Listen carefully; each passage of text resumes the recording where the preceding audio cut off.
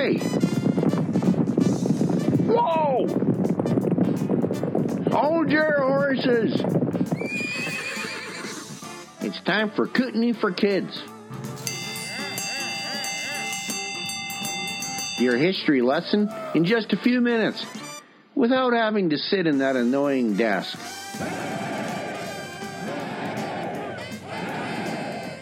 Brought to you by Kootenai Brown Pioneer Village in Pincher Creek, Alberta. By your education coordinator, Ranger Gord. Hello, welcome back to Radio KBPV, as in Kootenai Brown Pioneer Village in Pincher Creek, Alberta. I'm Ranger Gord Tolton. As we probably know, we're in the coronavirus lockdown, and our museum is closed for a little bit, and unfortunately that means we can't have school programs, probably for the spring now, but we want to make sure that you know that eventually we will come out of it, and Kootenai Brown Pioneer Village will be able to be visited again. And for now, we've got some programs that you can visit through your home computer or your personal device, and I invite you to go to www.kootenaibrown.ca and have a look at some of the buttons on there, and they will take you to certain places. Like you can get audio tours of Kootenai Brown Pioneer Village, and you can also look at all of the photographs of the buildings as well. So keep yourself in anticipation of that fine day when we'll be able to come back again. And we can also take a look at some YouTube videos, and some of those videos are interviews with some of our pioneers that have passed away. And some of them were veterans of the Second World War and other military campaigns. So it's very, very important that you go and see these people. And even though they have gone, at least we can hear some of their words. So there are many things that we can still plan. And Kootenai Brown Pioneer Village will reopen again. We just don't know when. Let's face it, the whole world is like this right now, and we just have to get through it together. And it's very, very important that we keep ourselves distant from each other. We can still talk to each other through telephones and through email and chatting and texting and things like that. So that's how we'll get through this. Don't worry, this will pass. Now, one of the programs we want to do to try to keep your contact with the museum alive is some of the podcasts that we've been doing as Kootenai for Kids. And if you go on to the Kootenai for Kids button off of the main web page, you'll see access to many of our podcasts. And there are Kootenai for Kids podcasts, and there are also some of our regular podcasts that you might want to go to as well. They're suitable for everybody. Oh, drat these computers. They're so naughty and so complex. Today we're going to do another one. The other day we talked about Father Lacombe, and we talked about the Our Alberta Heritage Series. And this was a series of vignettes that was put together by the power company that was called Calgary Power back in those days. And today it's called TransAlta Utilities. And they hired a man named Jacques Hamilton to put together some stories and some folk tales from Alberta. And we've been having fun reading from that and from Johnny Chinook. And today we're going to read about riders and ropers. And those of you that are on farms, you know that it's calving season, so you're probably very, very busy with the baby calves and such, and I hope you're enjoying that. It was always one of my favorite seasons back when I was on the farm, was calving, and it was always kind of the promise of the whole winter, and that you knew spring was here because those calves were on the ground. And with our farming and ranching traditions comes rodeo. So today we're going to talk about riders and ropers, and I'm going to read from Mr. Hamilton's book. In this, we'll talk about the 1912 Calgary Stampede. Ranger Gord, we're in Pincher Creek. We want to talk about the Pincher Creek Rodeo. Well, the Calgary Stampede, not the oldest rodeo in Alberta. There are older ones. It was still one of the biggest ones that the area had ever seen. And it's still with us today, and the whole world comes to visit the Calgary Stampede now. And they also even watch it on TV. Out of this history comes a couple of cowboys that were from our area that did participate in very, very early competitions in the Calgary Stampede, and we have some of those items within the collection at Kootenai Brown Pioneer Village. So if you got a cowboy hat, go get it. Put it on. Let's open the chutes and let them go.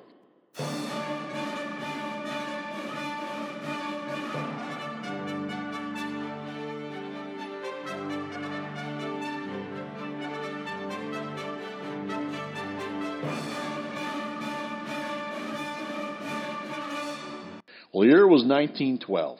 It was the first year of the Calgary Stampede. And there was this eastern lady from Ontario was sitting on a corral fence. And she was watching a cowboy saddle up and board a bronc. Well, that woman's eyebrows quickly clouded with indignation. "Oh, look at that pony jump around. And that brute of a man is kicking him in the tummy," she exclaimed. Well, then as the pony did some real sun fishing, and that means bucking up and down, a rider lost his hat, and then his feet fell out of the stirrups. And then he was looping over the pony's ears just in time to get a hoof print right where Mother used to apply the cane. That means your rear end. Well, he rolled to a dusty stop against the corral poles. And then he slowly picked himself up, and he gingerly poked all his aching joints to make sure he was all still intact. Satisfied, he ambled over to the eastern lady, and he goes, "Sorry, ma'am. I didn't mean to hurt the little pony. I just had to get off to pick up my hat." Well, that story tells us that it's easy to be a rodeo rider, as easy as falling off a horse. And that's probably where the whole thing started. Now, the sport of rodeo didn't start in Alberta. It actually was something that came up from the United States and the western states and places like Texas and Colorado. But it sure did its growing up here to a stature unequaled anywhere else in the world. Well, the basic rodeo skills of riding and roping and wrestling weren't sports in those days. They were the natural product of cowboy life. It's how you made your living.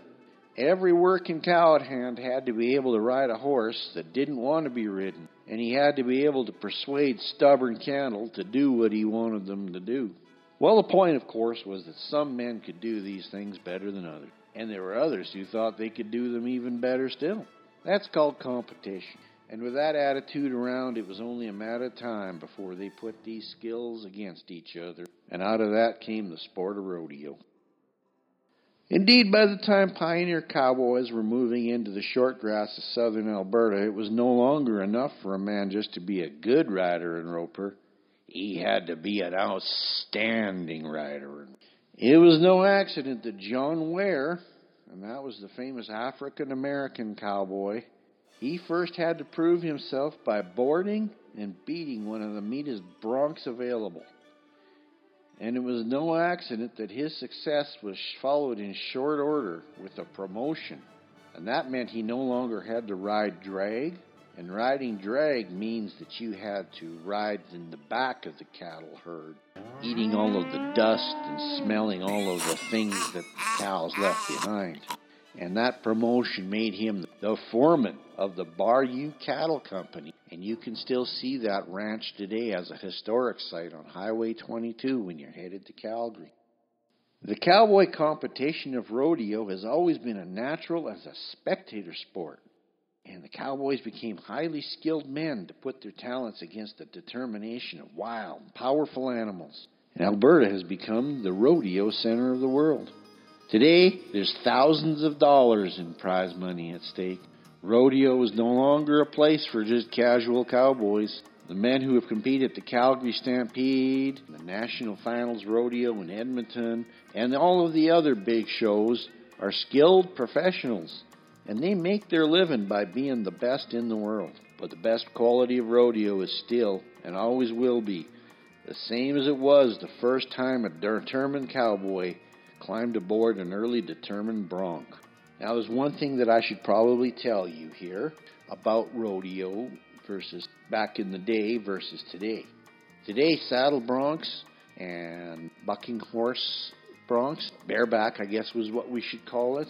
We know about the 8-second rule.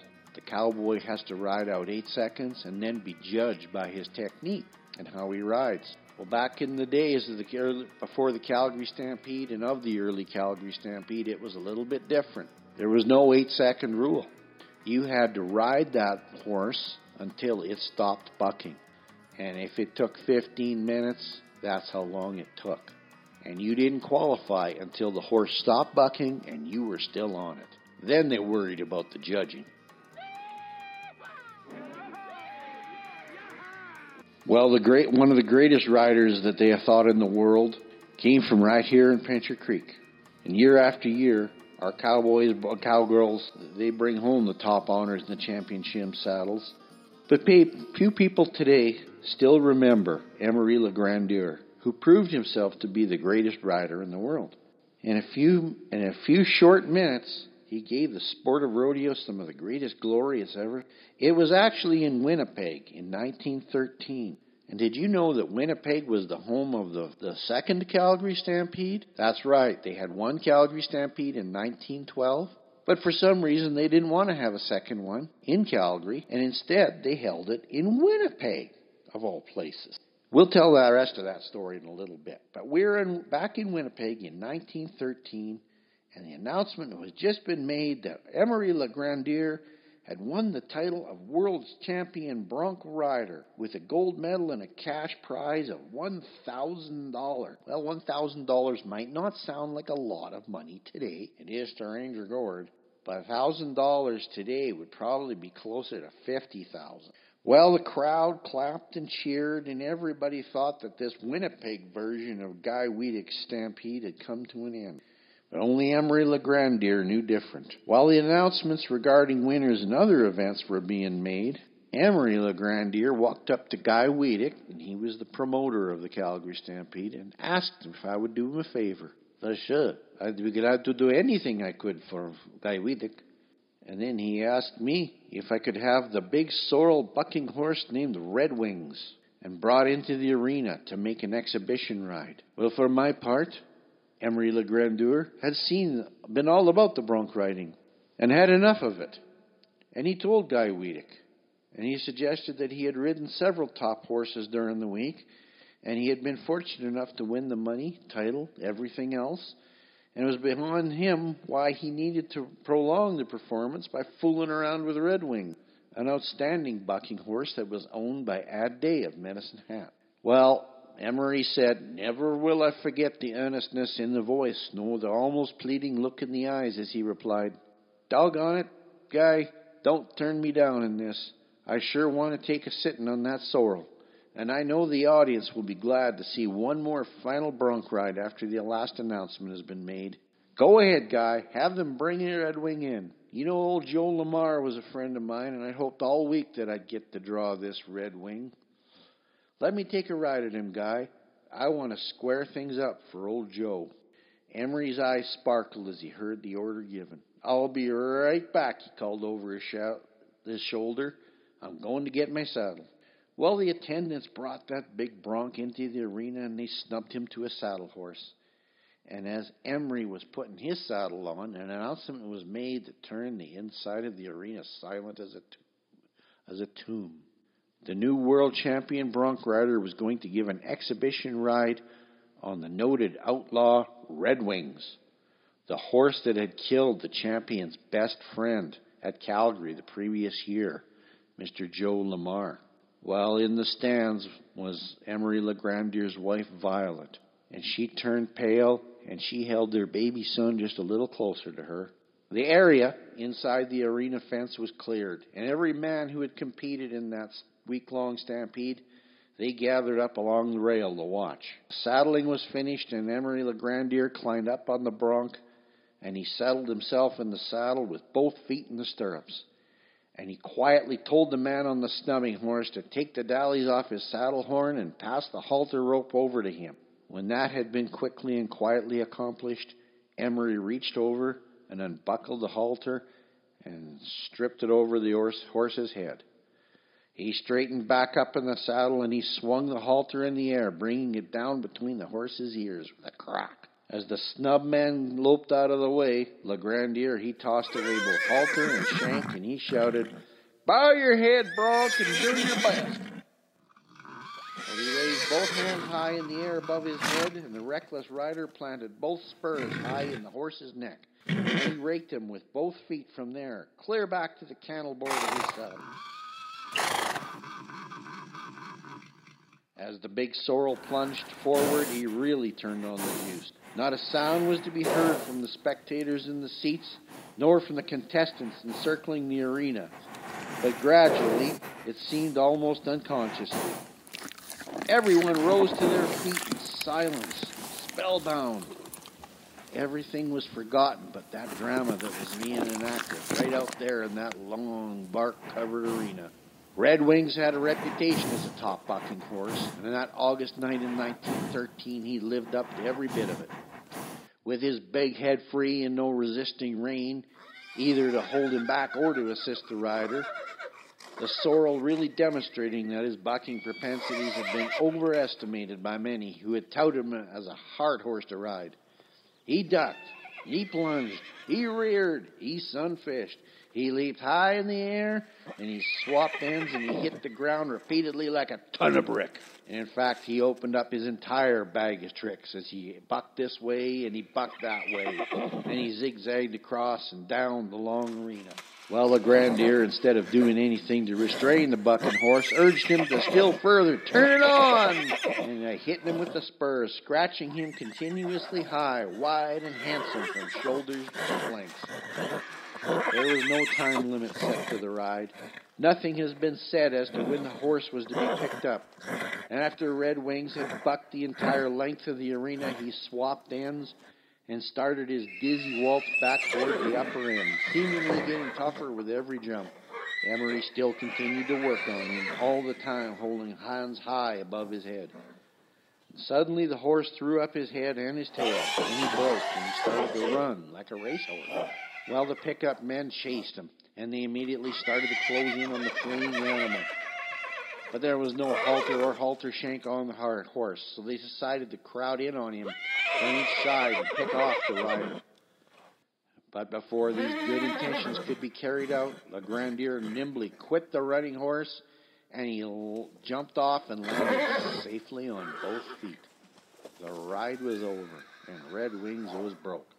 Well, for almost a minute, there was nothing but silence in the arena.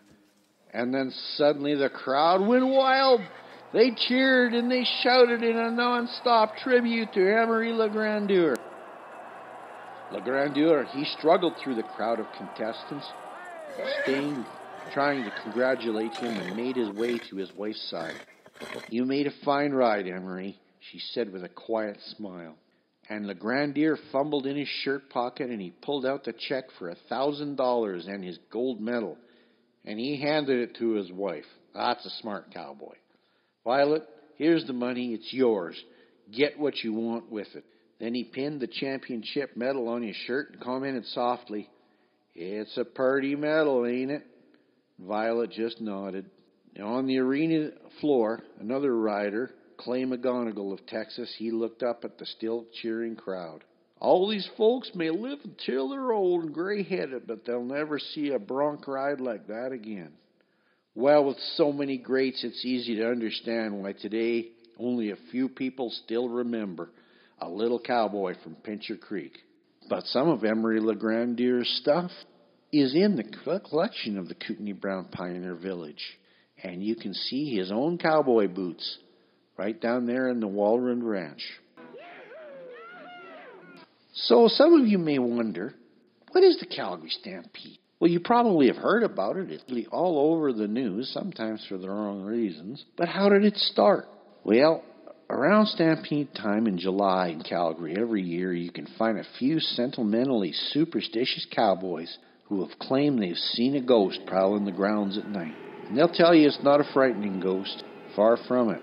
It's just Guy Wiedeck back to make sure his dream is still doing well.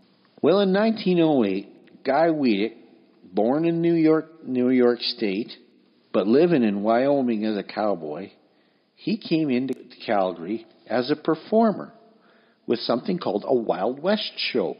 and it was called the 101 Ranch Show. And Wild West shows were something that has kind of gone. It's been replaced by rodeo, but it was the kind of things where they used to show a lot of people riding horses really fast and doing a lot of trick shooting and things like that. Well, Guy Weedick took one look at the frontier city of Calgary. It was much, much smaller than it is now. But he decided it would be the perfect place to stage the Western show to end all Western shows. The greatest rodeo and fair in the world. Well, Weedick, he told one of his friends. He decided to tell one of his friends about it. And his friend was a young cowboy by the name of Tom Mix. But everyone else just seemed totally immune to stampede fever. Weedick had this idea of offering a rodeo show of unheard of prize money and a big publicity campaign. Not too many people wanted to hear about it, and they rejected his idea. He talked to a man named Ernie Richardson, who ran the Calgary Exhibition. And that was a show usually where farmers would come in and they'd show off their prize animals and some of their prize grains, and awards would be held out. That was usually held in the fall. And Ernie Richardson just looked at this young cowhand and he just shook his head and said, "No, thanks." Well, there was Harry McMullen, and this was a cowhand man who had taken over the job of being the general livestock agent for the Canadian Pacific Railway. And that meant he was the man who was in charge of shipping cattle on the railroad back in the days when they did such a thing. Well, he was sympathetic to the idea, but he said that Weedick was premature. He was just a little too early. Calgary wasn't ready for the greatest outdoor show in the world. Well discouraged, Weedick left town. Now, what happened to his friend Tom Mix? Well, he forgot about the rodeo scheme, and he went to Hollywood, and he became one of the first of the greatest cowboys that was to perform in the silent movies. So one of the first Western actors. Well, Guy Weedick had married, and her name was Flores Ledoux. Flores was also a trick roper and rider. So they went and took their ideas and their tricks and got to the vaudeville. And vaudeville was basically touring rodeos and touring other places with rope tricks and Wild West stunts, a thing called roping and gab. And that meant that you did rope tricks, and during it you told jokes and told funny stories and things like that.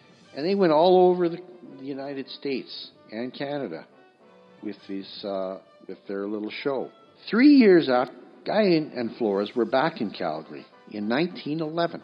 And Guy got a letter from Harry McMullen. And he asked Weedick to bring that idea of the big rodeo back to Calgary. See, there was a land boom on. And that meant a lot of people were moving into the Calgary area, and they were buying up farm property, and they were buying up town lots in the city, and oil wells were starting to become a thing as well. So there was money around, and there was enthusiasm for new ideas. So in early 1912, Guy Weedick was back and brought his plans with him. And he stopped in Medicine Hat for a long talk with the rancher Ad Day. That was the man who had owned Red Wings. And Ad Day told Weedick that he had enough stock to supply 100 rodeos. And he told Weedick that he should sell his idea to the Big Four. That was the top 4 ranchers in Alberta. There was Pat Burns, and Pat Burns would start the Burns Packing Company. And there was A.E. Cross, and he started the A7 Ranch near Nanton. There was George Lane, who by then owned the Bayou Ranch at Longview. And there was Archie McLean, who had first started ranching in Tabor, and he ranched very near Pincher Creek on the Pecani Reserve near Brockett. Well, Harry McMullen was in the Alberta Hotel in Calgary. And I should tell you, that's Calgary's Alberta Hotel, not our Pincher Creek Alberta Hotel.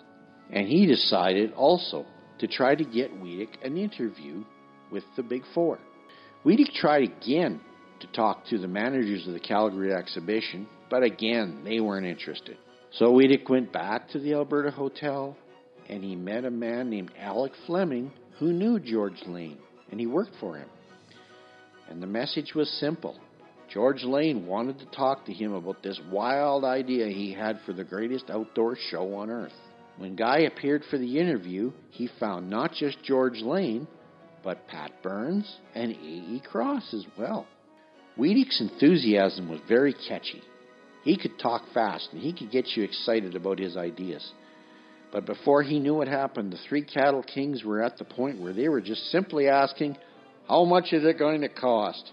Well, Guy had this idea of dividing things by three, so he suggested $60,000. In a matter of minutes, he was on his way to the bank with those ranchers, and they set up a credit for him of $100,000.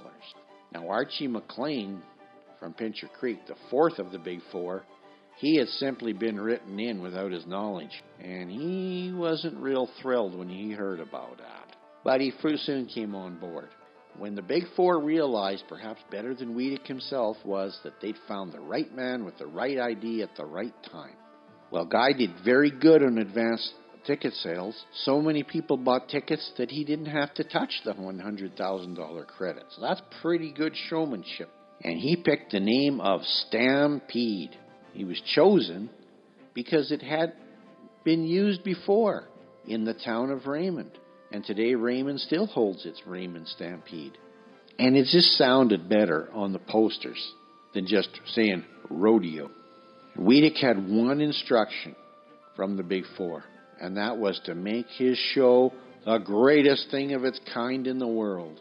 Well, the Stampede was scheduled for the week of September 2nd. We usually think of July for the Calgary Stampede, but the first one was in September. Well, Victoria Park was invaded by carpenters who built bleacher seats, and Wiedeke, he found riders and ropers from all over North America, and he told newspapers and sports editors to drag all about his idea, and the idea was to get visitors to come from thousands of miles away. And as Stampede time drew near, excitement in Calgary built to a fever pitch. And soon they realized there was going to be more people in Calgary than the new seats could handle. Pretty soon they had to call all over the country to find tents. And they made a tent city all across the Elbow River.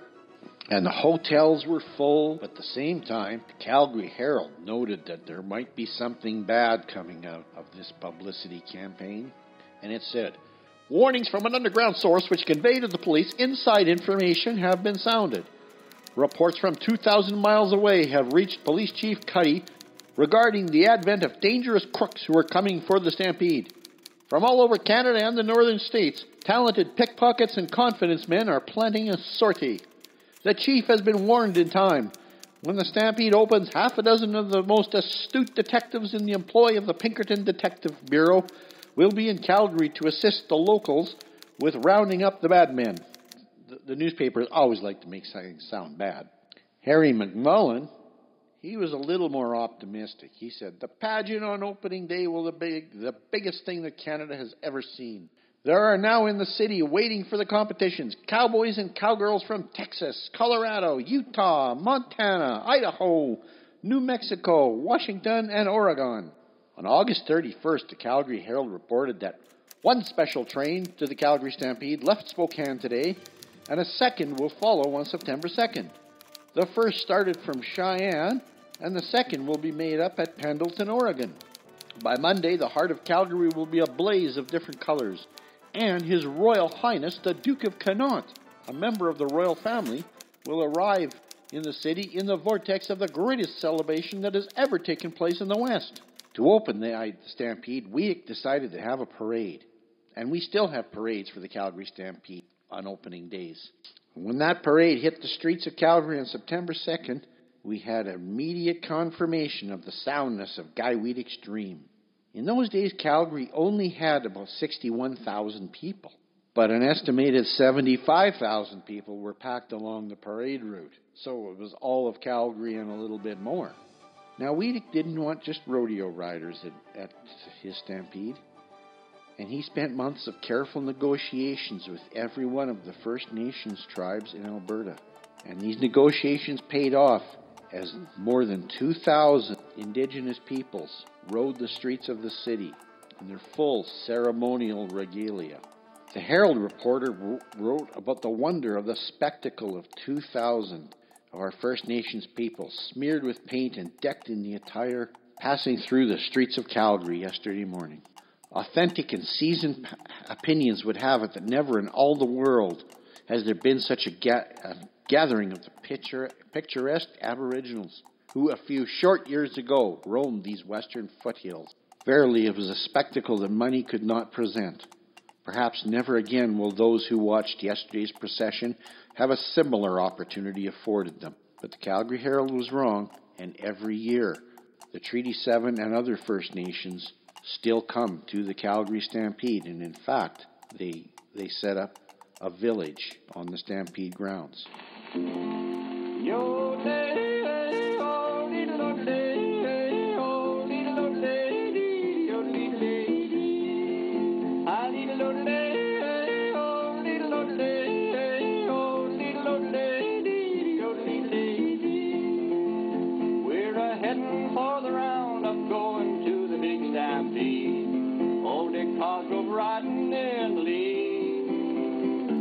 When the parade was over, 50,000 people crushed into Victoria Park. Once he got them that far, Guy Weedick could relax a little and leave the rest to the talent in the show. And what talent it was. The first of the two special trains from the United States had brought in from the big Drumheller Ranch in Washington 15 of its best riders in that part of the country, including the 1910 world champion Bert Kelly. Already on hand was every top rider on the continent. There was Joe Gardner of Texas, Ed Eccles of Arizona, George Weir of New Mexico, Tex McLeod of San Antonio, Harry Webb of Wyoming, Art Accord of Portland, Oregon, Otto Klein of Montana, Charlie Tipton of Denver, Colorado, Doc Pardee, and O.K. Lawrence from Oklahoma. There was also a large contingent from Mexico, headed by Senor Esteban Clemento. And there were female competitors as well, organized by Florence Ledoux. They were doing trick and fancy roping trick under the name of Florence Ledoux, who was destined to win the trick and fancy roping crowd. And in all, there were 150 competitors. Ad Day had promised Guy Weedick that he had enough stock to make the competitors work for their prize money, and he lived up to the promise. Ready to go into the chutes was the biggest herd of outlaws, from wild and rangy Texas Longhorns to top bucking broncs. And then Day had also awaited the greatest bucking horse in the world, that jet black terror called Cyclone. If Guy Weedick had thought he'd made it to the end of the first day, he learned differently the next morning when he woke up to the worst thing ever: bad weather. Rain was falling in sheets, and so was attendance, because nobody wanted to sit out in the bleachers in the rain and the mud. And the infield itself was just full of muck. On Wednesday, the third day of the Stampede, it was no better. And neither was Thursday, and that's when the royal family arrived. Also adding to Guy Weedick's worries was the fact that the Calgary's hotels and restaurants just weren't up to serving the crowd. The Calgary Herald said it is estimated that up to 20,000 visitors are already there in Calgary. Yesterday was the busiest day that restaurants and hotels have ever had. From 6 until 9 o'clock last night, it was impossible to get into a restaurant, and at 9 o'clock, many of the waiting hundreds were saddened when the proprietors opened their doors and announced that every digestible had been consumed. There was no food in the restaurants. But the show goes on, and on Thursday, when the Duke of Connaught and Princess Patricia arrived, the royal party had hardly settled into its box when the rain started again.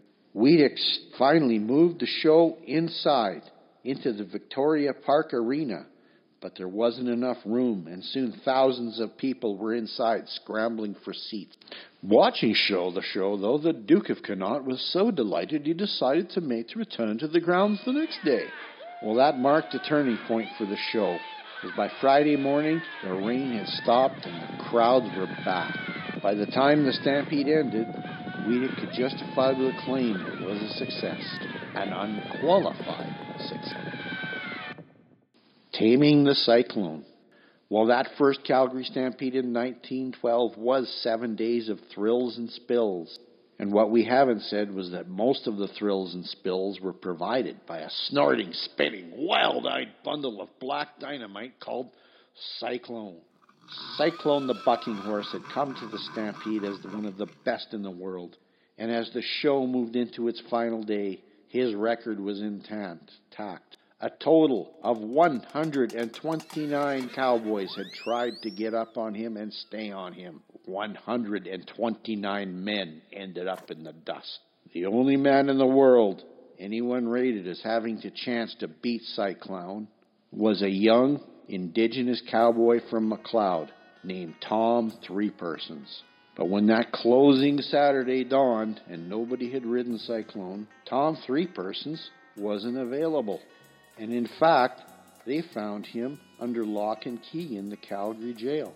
Well, in Victoria Park, the finals in the bucking horse contest were about to begin, and Cyclone's record of 129-0 was about to permit him to withdraw from the competition again as the undisputed champ. But there was a man working for the government with the Department of Indian Affairs by the name of Glenn Campbell.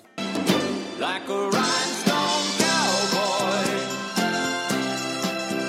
riding out on a horse in a star-spangled rodeo. No, not that Glenn Campbell. He wouldn't hear of Tom Three Persons not being able to get onto Cyclone. So red-faced with anger, he kept insisting that Tom Three Persons should be given that chance. Somehow word got to the Mounties, and they agreed to open up the jail and let an Alberta cowboy show a crowd how to ride. With the finals already underway, Glenn Campbell posted a cash bond and got Tom Three Persons to the ground post-haste. A surprised crowd cheered when the announcer gave word that Tom Three Persons of McLeod was about to ride in the finals. But the cheers gave way to apprehensive groans. When the announcer added that Tom would be climbing on the back of Cyclone. Even the other rodeo cowboys looked sympathetic. But the only person who didn't seem worried about it at all was Tom Three Persons himself.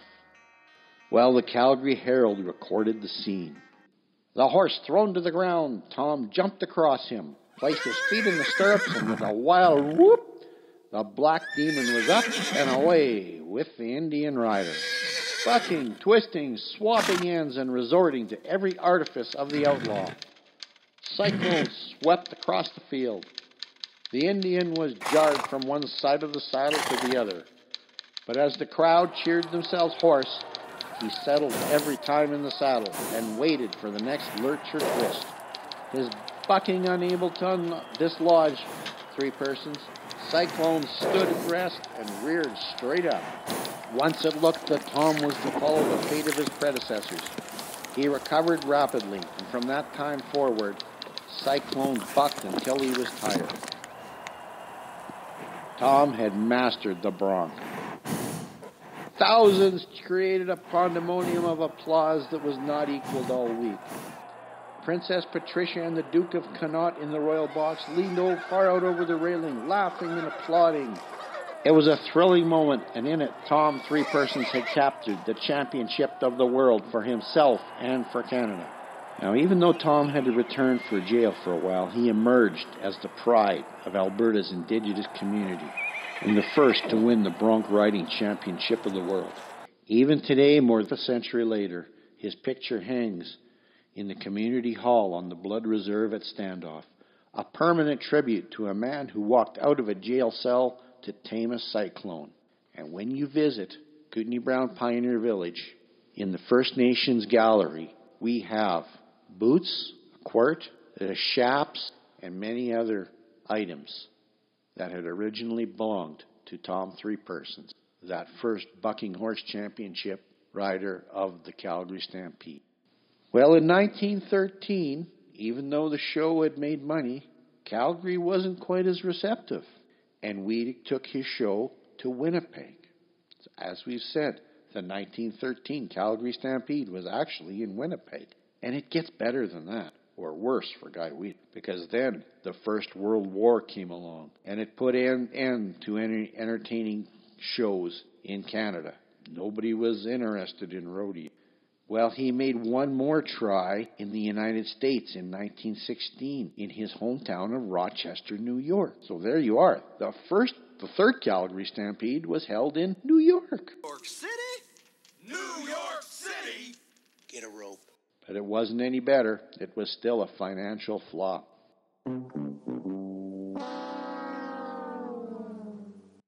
But then in 1919 came a different thought of mine. The First World War was over, and we had passed a pandemic of what was known as the Spanish flu, which had ravaged Alberta just like everywhere else in the world. But the pandemic was past, and the war was over, and people wanted to celebrate again.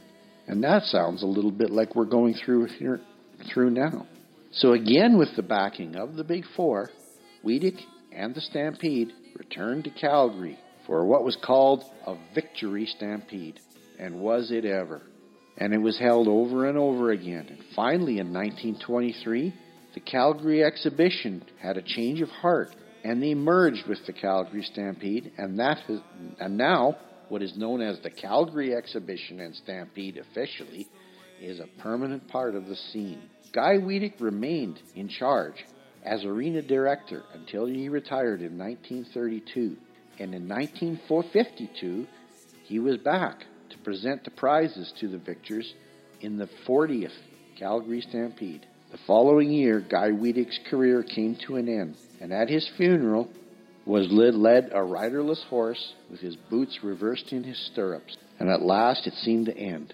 But does that account for the gray ghost that wanders the Stampede grounds, smiling contently at a dream that came true?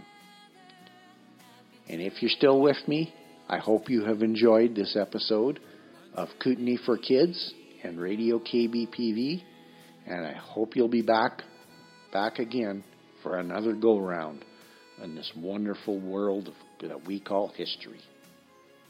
Bye, everybody. Happy trails to you until we meet again.